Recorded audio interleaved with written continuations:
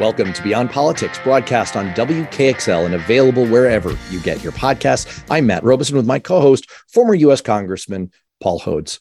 Well, it's one of the iconic images in American history. Babe Ruth in the fifth inning, Game 3 of the 1932 World Series at Wrigley Field in Chicago. He pointed to center field and called his shot. Then he did what he predicted and smacked a monstrous home run into the deepest part of the park. It entered the popular mind because, honestly, who the heck steps out on the field and tells you exactly what they're going to do, especially when what they're planning is so outlandish and improbable? Well, today, the answer to that question is Donald Trump. He and his followers have very much been calling their shot, projecting their outrageous plans for Trump's return to power and showing the world exactly what the future would hold. To see it, all you have to do is look. And that's what our guest today, Jonathan Rauch, has done. He's a senior fellow in the governance studies program at the Brookings Institution and the author of 8 books and many articles on public policy, culture, and government. He's a contributing writer to The Atlantic and the recipient of the 2005 National Magazine Award. That's the magazine industry's equivalent of the Pulitzer Prize. Yes, Paul and I are very intimidated to have Jonathan Rauch on the show. And on August 29th, he wrote an article for The Atlantic called Trump's Second Term Would Look Like This, which stayed on their top 10 most read list for much of the last 2 weeks for good reason. It's truly scary stuff. But John, we're very happy to have you on the show. Well, I'd say I'm happy to be here, but of course, the subject matter is a little bit unhappy.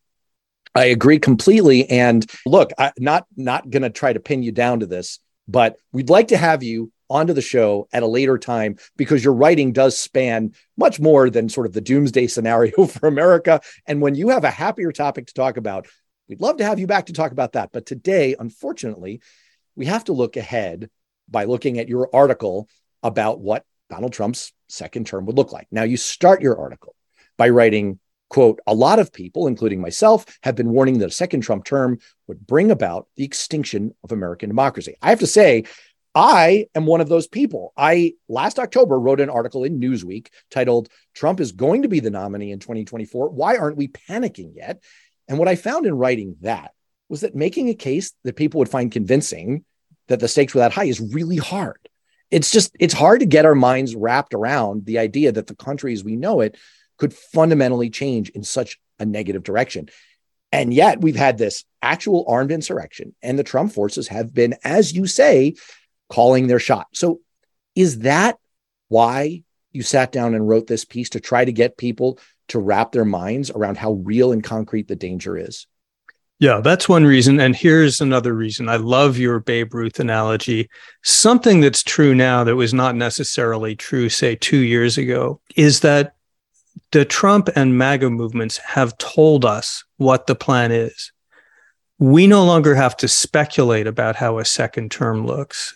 A combination of the actions that Trump took in the post-election period, the actions that we've seen unveiled by the January 6th committee, the behavior of the MAGA movement in state elections around the country, and now in primaries leading up to this fall's election, and then finally in the Mar-a-Lago incident, they basically have shown us what they will do. And in fact, have the things I mentioned in my article that they're going to do, they've done all but one of them already.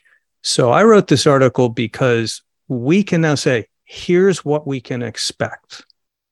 You know, it's a little mind-numbing. I mean, as humans, our brains are programmed to stick with the status quo, and getting us to change our thinking is really, really challenging. I think that's some of what's going on here. We continually find ourselves saying, we just can't believe this is really happening. It can't be happening in America. Now, across the pond, of course, we have models. You devote the beginning of your piece to talking about Viktor Orbán in Hungary as the model for what the Trump team wants to do and what it would look like. Could you talk to us a little bit about what that model is, and why is it that what we'll call illiberal democracy is the course that you think things would follow here? Yeah, sure. With the preface of amplifying the point you just made, Paul, by saying that just generally waving our hands and pointing our fingers and jumping up and down about threats to democracy in abstract terms don't really cut it. And the hope of this article and this conversation is that by making clear the specific mechanisms, the exact devices that will be used, we can make this more concrete, warn ourselves about what's likely to happen and how the 4 years of a Trump second term would look. So I think the most important single thing to know is that since the 2020 election, the MAGA movement have told us who their model is, what they want to look like. And the name of that model is Viktor Orban and his Fidesz party in Hungary. Now, Orban has done 2 terms, 2 stints as prime minister of Hungary. And in the first, actually, he was a liberal reformer, surprisingly. But in the second, starting in 2010, he emerged as a kind of populist authoritarian machine politician. He didn't convert Hungary from being a democracy to being a dictatorship, but what he and his party did do is little by little in increments hollow out the institutions of democracy, doing things like they would buy out independent media and shut it down if it was critical. They would use government contracts in order to influence the media, win it over. If you weren't on the government side, you would lose these lucrative contracts. They were packing the courts with political hacks, hollowing out the independent judiciary, using populist rhetoric against Jews, for example, and George Soros, and doing a whole series of things so that by now, Hungary is not a dictatorship, but it's not really a democracy either. The Fidesz party is deeply entrenched there for a long time. Well, that is the explicit model of the MAGA movement. Trump has praised it. The CPAC, the Conservative Political Action Committee, the big conference of conservatives, actually brought in Orban to keynote, and he told them that we cannot fight using liberal means. We have to use illiberal means. He's avatar what he calls illiberal democracy. Tucker Carlson, the most influential commentator on the right, went to Hungary to do a week's worth of broadcasts fawning on Orban. So they're telling us that's the plan. They're going to hollow out our democratic institutions to entrench themselves in power.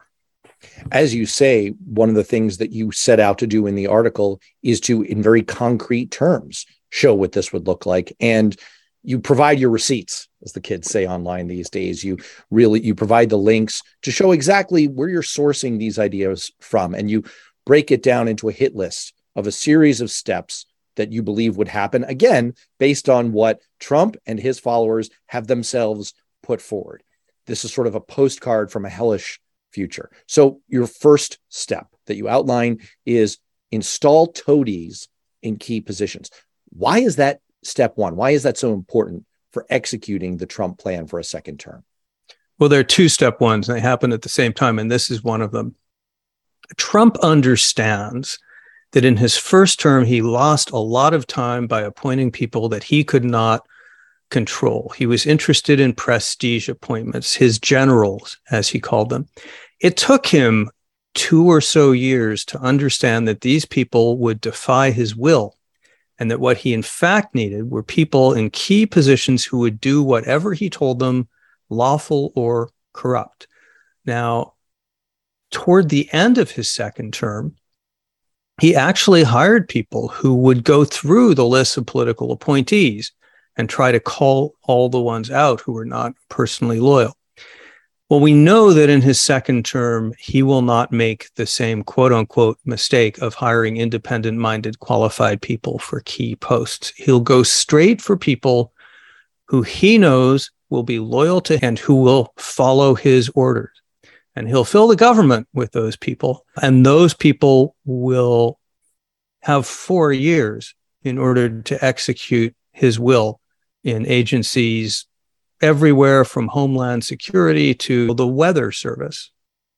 So, John, in the first term, we saw a version of what you're talking about and how devastating it can be to have a political lackey at the head of an important executive agency. Take William Barr, for example. He was able to devastate, totally politicize the DOJ in all kinds of ways, whitewash the Mueller report, set up the ridiculous independent counsel investigation to muddy the waters on the conclusions of the Russia investigation to support Trump's narrative.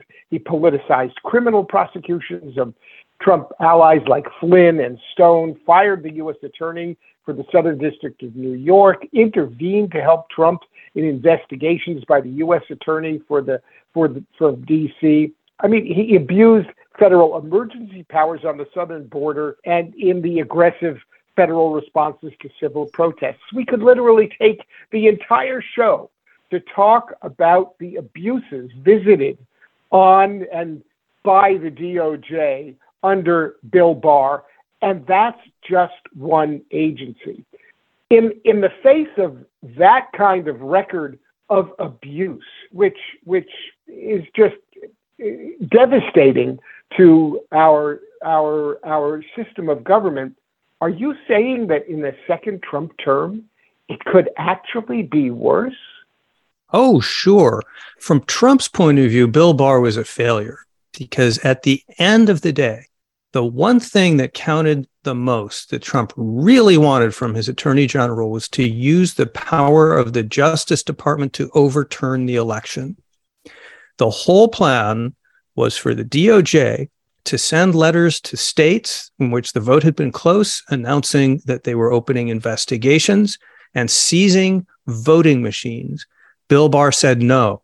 The person that Trump will go for to head justice in his second term will be like the person that in the last minute of his first term, he tried to replace Bill Barr with.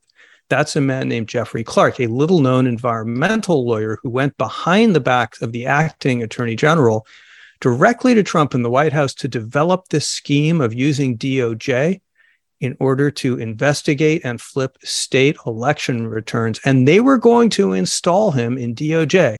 We're jumping ahead of ourselves.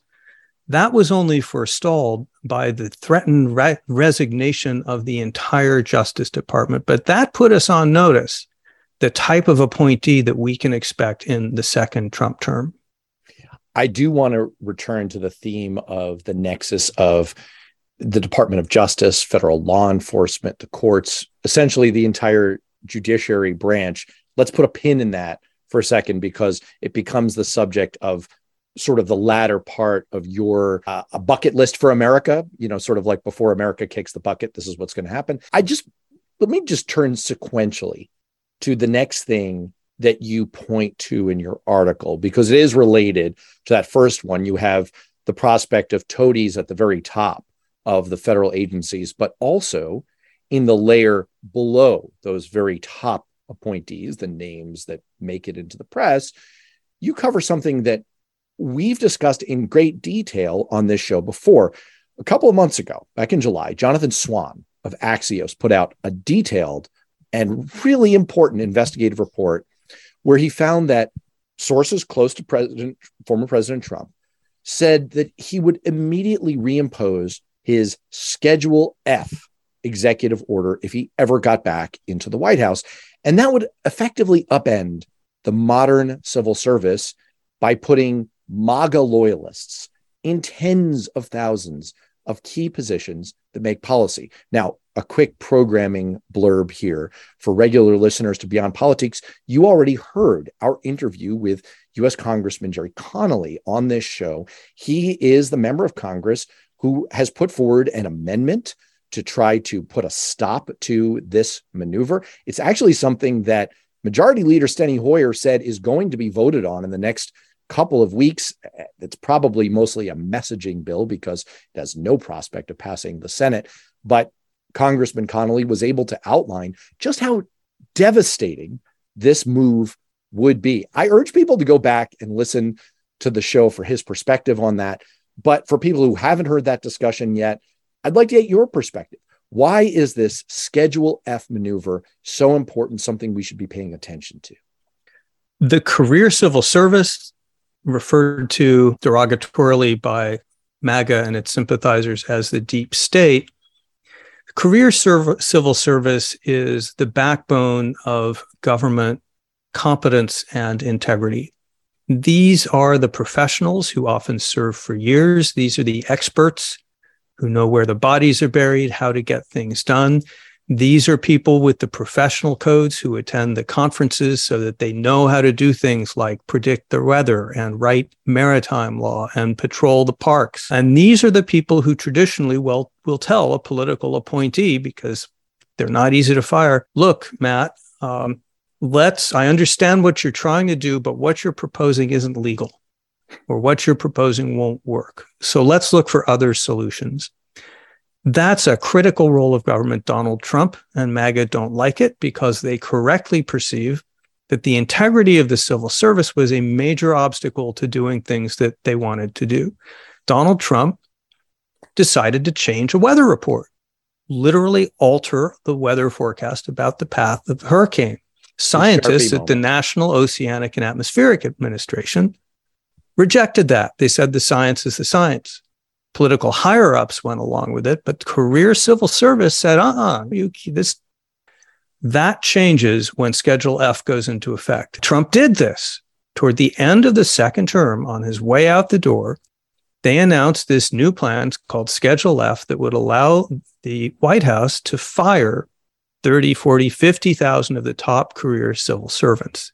In effect, they become at-will employees of the White House. Biden comes in, he overturns it.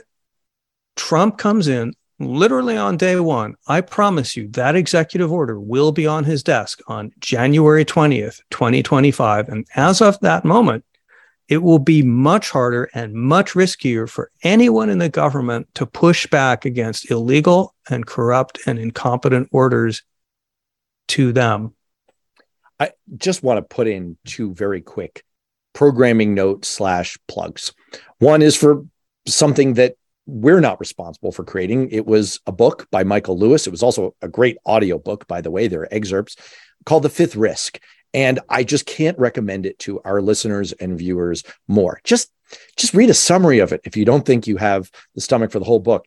It's one of these Michael Lewis topics that doesn't sound fascinating at first, and I promise you it is. It is about the value of what the federal government buried down in these agencies does. If you're thinking that it's a deep state conspiracy to, I don't know what MAGA types think that they do that's so nefarious, think again.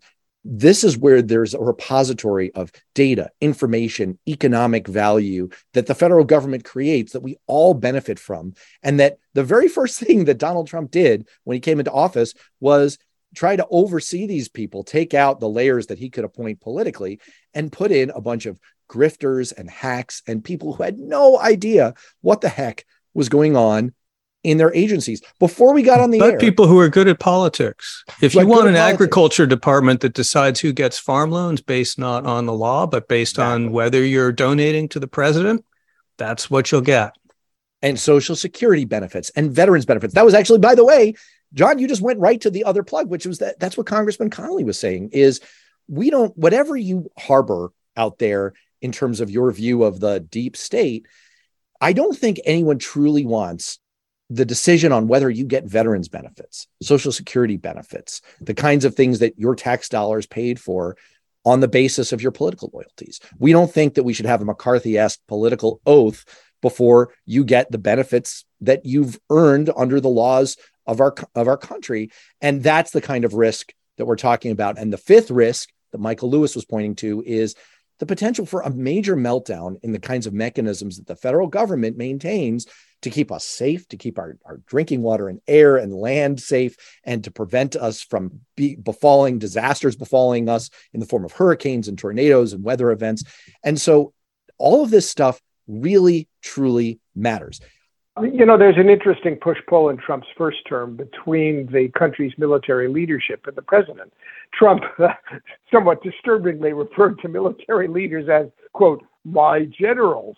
And he wanted them to be, but they thankfully resisted and opposed his insanity. Former Defense Secretary Mark Esper said on 60 Minutes, it's important to our country, it's important to the Republic, the American people, that they understand what was going on in this very consequential period, the last year of the Trump administration, and to tell the story about things we, the military, really prevented really bad things, dangerous things that could have taken the country in a dark direction. Mark, former Joint Chiefs Chairman, supported Esper in swatting down crazy Trump ideas like military strikes in Venezuela and Mexico, or shooting protesters, or blockading Cuba. Now, you believe that Trump has already projected in a second term he would install pliant generals who would not respect the supremacy of civilian leadership to the extent that they would keep the separation alive, and that those pliant generals would actually do Trump's bidding and do crazy stuff. Why do you think that? What would it look like? Well, again, it would look like some of the people that he tried to promote at the end of his last term. He sees the military as an obstacle to what he wanted to do. And of course it was. Some of the shocking revelations that you refer to, Paul, coming from General Milley, show this. Now, there are plenty of people in the military who are MAGA supporters, or at least MAGA compliant. And he will find them. He'll put them in positions of authority. I don't think we would see him sending, for example, the army to seize voting machines. But I do think we would see the politicization of the military, using it to do things like, for example, garish dictator-style military parades, sending it to the border to make arrests of immigrants, which is something he tried to do, for example, and other measures that basically turn the military into a campaign arm for Trump. Let me maybe pick up here on what we put in the parking lot a moment ago, which is the reference Paul made to the Department of Justice. Because you do then devote the next portion of your hit list, Donald Trump's hit list on America, to this nexus. There's sort of three buckets that you delineate: politicizing the Department of Justice, weaponizing the pardon power of the president, and blowing off the courts, and essentially Andrew Jacksoning them where they can come up with whatever decisions they want and let them try to enforce it because he's not going to. I kind of smush those together in my mind. I invite you by all means to kind of break them down more sequentially like you do in your article. But to me, it feels like part of one continuum of a doom loop, because what you lay out is a scenario where the DOJ and the FBI and national security agencies act with impunity under the direction of Trump loyalists, as you've already laid out. They know that they're free from any constraints because they have an explicit understanding that they'll get a federal pardon. So look, as long as they can steer clear of state legal action, then they know that they can basically do what they want. And then finally, the sole remaining arbiter of what's allowed, the court system, is just told to go pound sand. And you actually lay out the frighteningly realistic possibility that the Roberts Court, which is itself influenced by MAGA loyalists like Ginny Thomas and Amy Coney Barrett, either gives in or tries to maintain some of its authority by just officially sanctioning this kind of stuff. So to me, this was the real key, the scariest part of your article, because it points to a total meltdown of the system of checks and balances and separation of powers under the Constitution. Republicans in Congress are cowering in fear. The courts are powerless. And you have an unrestrained and insane executive. That's the picture that I see. Let me just let you dial it back. I mean, do you want to go through those things in sequence, or do you think that sort of the combination of them makes sense to look at together? Well, they interlock, but I'll just mention them separately so that people get a sense of what we're talking about. Actually, you already did. So here's an incident. A guy named Berman just came out with a book in which he's the former U.S. attorney, chief prosecutor, U.S. prosecutor for the Southern District of New York, a hugely important place. He gets a phone call from Bill Barr's Justice Department, not from Barr, but he believes the order's coming from Barr. And he is ordered to prosecute a man named Gregory Craig. And to do this on political grounds. They prosecuted some Republicans. They need to go after a Democrat. Now, that is corrupt and unethical. Berman won't do it. He's eventually replaced. Another prosecutor in another district goes after Craig. Craig is acquitted because he's not guilty of anything. That's already happened. The reason a lot more of it did not happen under Trump's first term was resistance by the career prosecutors in the Justice Department and by honorable people there who said, no, we're not going to use federal prosecution as a political weapon to intimidate, chill, and frighten our enemies. Trump wants to do that. We know that because he did it and he wanted to do even more of it. And with the attorney general that he will now have and the tools that he'll have, that becomes much easier. So now the FBI becomes, in Trump's second term, what he claims it already is, which is a political enforcer for the White House. The second thing that happens, as you mentioned, is in the past, one of the big deterrents to going along with corruption like this is you could get in legal trouble. You could, if you were breaking the law in order to prosecute someone illegally, that's a crime. Trump has the pardon power. Again, toward the end of his first term, he weaponized the pardon power, pardoned Steve Bannon, Michael Flynn, other cronies who had been up to illegal stuff. He dangled pardons to keep people from cooperating as witnesses. Once again, that was a dry run. In the second term, he starts the term by dangling pardons and offering pardons and giving pardons so that it becomes difficult or impossible to prosecute his cronies. And he withholds pardons from people who don't cooperate, implicitly saying, you know, what happens to you if you don't go along with me? So the pardon power is in the Constitution. No one can do anything about it. Creates a zone of impunity. All of the things we talked about until now, Matt and Paul, are things that he already did in the first term or tried to do. There's one bridge he didn't cross until recently, after being president, and that's openly defying court orders. That's just ignoring the courts. That was a bridge he didn't cross. Maybe it was too controversial. Maybe it was the awesome power of the court. We don't know. But I can guarantee you that in his second term, when he runs out of appeals and stalling devices for the dozens and dozens of times that he will be sued for his illegal actions, he will simply ignore the court order. The Supreme Court says after a long battle, look, you have to reinstate the inspector general at the Justice Department or the Homeland Security Department that you illegally fired. He just locks the door. Says, you and what army? He can do that throughout the government. Once he does that, and once the Republican MAGA movement begins to apologize for it, excuse it, say the courts are illegitimate, they're politicized, they're weaponized, it's the deep state. After he does that about 6 times and the MAGA movement says it's fine, the country will get used to it. People will realize court orders are suggestions. This president is not bound by them. Once that happens, that's the end of the rule of law as we know it. And yeah, as you say, what does the Supreme Court do in that situation? Well, it could issue thunderous pronouncements that get ignored. I think more likely it's intimidated. It begins pulling back from challenging or defying the president, knowing that he'll simply shrug his shoulders and reduce their authority.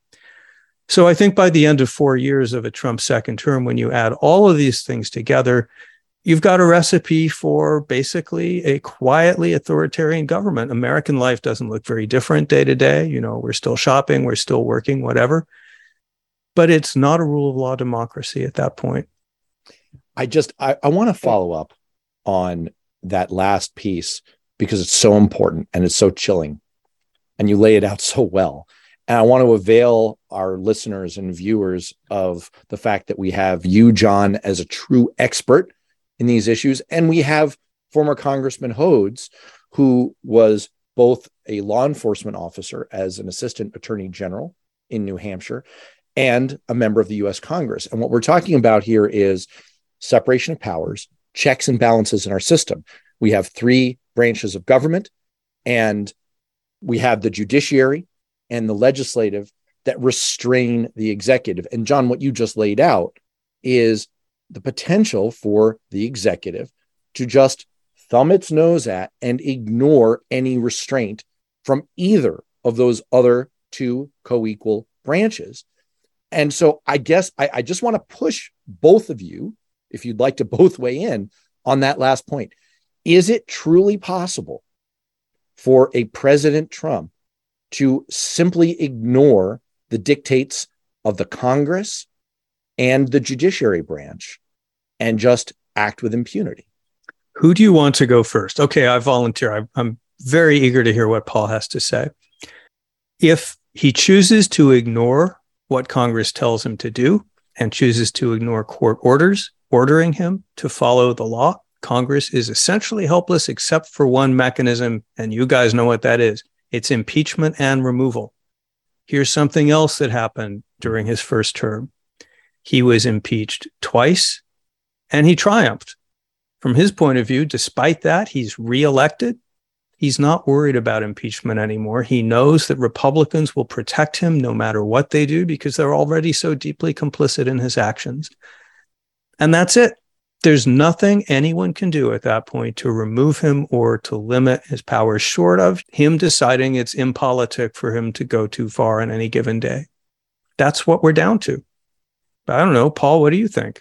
Is this realistic? Well, yeah, because it's a multifaceted approach to fascism. And the multifaceted approach that Trump has tried to employ and would employ is, first of all, making sure that his judicial appointments are all toadies and hacks. We've already seen what that meant with the judge down in Mar-a-Lago, with her incredibly badly reasoned decision impeding our national security. You can see that he stacked the Supreme Court with political hacks and toadies. We've already seen that happen. Congress is a very slow-moving body in the best of circumstances. As John has said, there are very few enforcement mechanisms. So Congress wants to complain, they could complain to the DOJ. But wait, the DOJ is now stacked with political toadies, so nothing's going to happen there. But wait, we'll appeal up to the courts. But wait, those guys are all political hacks and toadies. So we'll go to the Supreme Court. Oops, can't go there. So that's one whole facet of getting the American people kind of like under the thumb of an entire judiciary that is compromised by political hacks.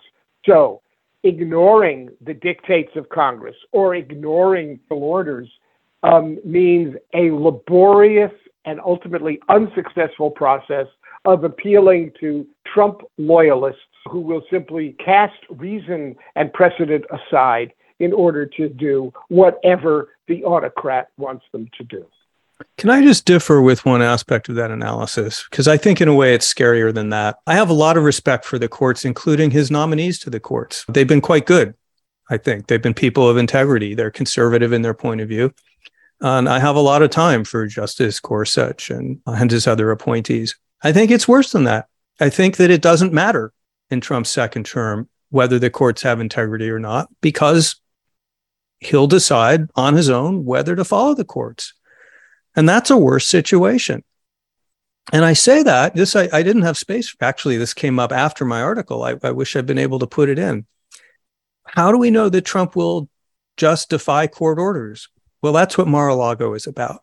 He got a subpoena from a federal grand jury to turn over classified documents that he was improperly holding. Now, a grand jury subpoena, Paul, you can confirm this. It's a court order, right?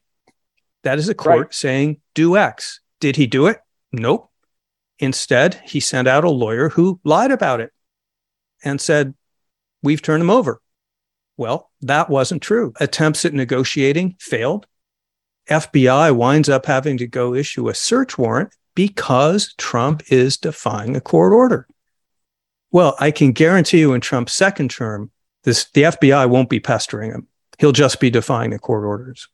And of course, there's a dark joke circulating in Republican circles right now that MAGA stands for make attorneys, get attorneys. And you can see how those last three of your buckets of kind of the doom loop do interlock. As you say, they work together, because if you think about the Mar-a-Lago situation, he's defying a court order. He sends out attorneys to lie, knowingly lie. So now they're in legal peril, except they're not, because as you say, if you imagine this whole scenario unfolding 2 years from now under a Trump second term, there would be no investigation. There would be no court order. And any attorney who got in trouble would get pardoned. The whole thing is, it's sort of mind bending when you think about it.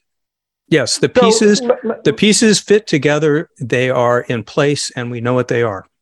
Sorry, Paul. So That's okay. What it brings up for me is, look, we have a system theoretically of checks and balances. And one of the checks and balances for bad behavior has traditionally, we think, has been the media. And at the very end of your article, you bring in this discussion of a critical set of the two factors. One is the fourth estate, the press. And on our show, John, we just discussed with former Chicago Sun-Times editor Mark Jacob in our last episode talking about the either silence or complicity or ignorance of the press. I think we've established pretty convincingly that we are dominated these days by right-wing media, with a very few credible, prestigious media organizations, such as The Atlantic, as an outlier, who are not afraid to talk about the threat of the rise of fascism. It seems like the press has been cowed, does not understand the full impact and threat that Trump and his ilk and his cult and his followers are to the very foundations of what we call our democracy. And well, on this point, so this is a point on which we do disagree. Now, I'll sound defensive because I'm a member of the Fifth Estate. I'm a journalist by training and identity. I have never been as proud to be a journalist as in the Trump era, despite every effort to intimidate and kneecap journalists, call them enemies of the state, physically intimidate them at rallies, despite everything he has thrown at them for 4 years of his administration. We heard 95% of the wrongdoing he was doing from the media long before it surfaced in official government reports. The press, I think, and the courts were the two institutions that really held their ground and kept the country together over those 4 years. So I am proud of the record that media has played, and I worry that a second term he would find ways, as Viktor Orban did, to begin to really intimidate media. What I worry about, though, and I take your point, John, that it is demonstrably true that the courts have held the country together. And I also take your point about the media. What I worry about is that the same let's skate to where the puck is going process that you undertake in your article can apply to the media here. And so you see respected journalists like John Harwood coincidentally say, hey, the president has a point. President Biden, when he says that the rise of MAGA Republicans and semi-fascists is a threat to America. And within hours, it's announced he's no longer with a network. Now, the sequence of what preceded what, I guess, is in question there. But you see this very explicit move by a media outlet like CNN to move to what they call the center, or you could call the right. And you do see a dominance, despite the popular impression that's been fueled by Republican, for lack of a better word, propaganda for years, that there is a liberal media bias. You actually see in the statistics and the data a real dominance across radio and television and online and on social media by right-wing producers of content. And so I guess what I worry about is not so much the work of you and your colleagues, but a sort of a self-censorship and adaptation for business reasons, like you're seeing at CNN, where they sort of decide to accept a new reality. That's my concern. Do you see that as a possibility? It's not high on my list. I'm so much more worried about what the Trump administration could use government power to do. And then secondarily, I'm worried about the emergence of an alternative reality in right-wing media, which is effectively acting as a propaganda arm of MAGA in the White House. If you look at the stuff we've been seeing from Fox News, from Tucker Carlson, from Dinesh D'Souza, and so forth, you've got an entire media establishment which is putting out an alternative reality that millions of Americans are in. I'm going to put all of that way ahead of worrying about the specifics of who's in and who's out at CNN. And I will say, I think to me, the most important thing that the media needs to do, and they continue to do, is good old-fashioned shoe leather reporting, finding out what's going on and tell us about it. And that's the thing that we need to be very watchful of. Then let me bring in, as we reach the tail end of the show, the one other aspect that I think Paul was alluding to, because there were two things that you note toward the end of your article that are functions of a healthy American democracy. And one of them is the media. Very important. The other is elections. We have a system of free and fair elections, we hope, that are meant to be the ultimate arbiter of who holds power. And one thing that you, I'm sure, didn't have the space and time to expand on in your article, but I'd like to give you a chance to now, is the Republican approach to trying to leverage more power in elections. Do you think American elections can continue to function as a restraint on Trump in a potential Trump second term? Do you think that he would truly face the music 2 years later from voters, or is that function of American democracy being fatally undermined as well? It's in between. It's endangered. It's not fatally undermined. But here we have to go back to where we started our conversation, which is Hungary. There are opposition parties in Hungary, but they're not effective. They're highly fragmented. The government has been very effective at using its command of the news media and of resources to drive wedges through the opposition. It's also found a lot of ways administratively to disadvantage the opposition, not depriving them of the ability to have free and fair elections. Hungary still has elections, but it has changed the shape of the playing field to advantage itself and make it harder for the opposition to gain power. I think that's the model we're looking at in the US. We will still have elections. They'll be mostly free and fair, but you'll also see things like what folks are worried about in Arizona if MAGA takes control of the governorship, the Secretary of State, the Attorney General, and the legislature, as now looks quite possible.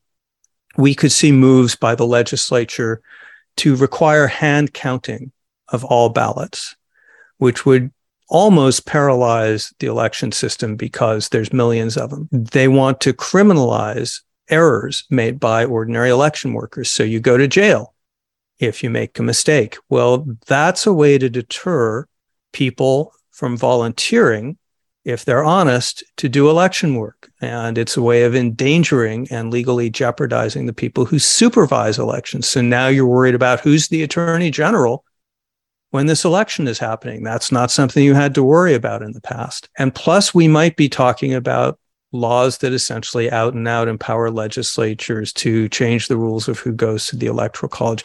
We don't know yet, but we know that there's all kinds of devices that can be used to try to tilt the playing field, to intimidate honest election officials. And that's what we see in a Trump second term, to the extent they have power to do it. Does it mean elections stop being free? Democrats don't get elected. We're a one-party state? No. Does it mean that they manage to entrench themselves, MAGA, in a lot of places where otherwise, just on the Democratic votes and merits, they would not have been able to? Yeah, it probably does mean that. The article in The Atlantic is called "Trump's Second Term Would Look Like This," and it truly is very chilling. I'm sorry that it's such a bummer, but we are really delighted to have you. John Rauch, thanks again so much. Thanks for having me.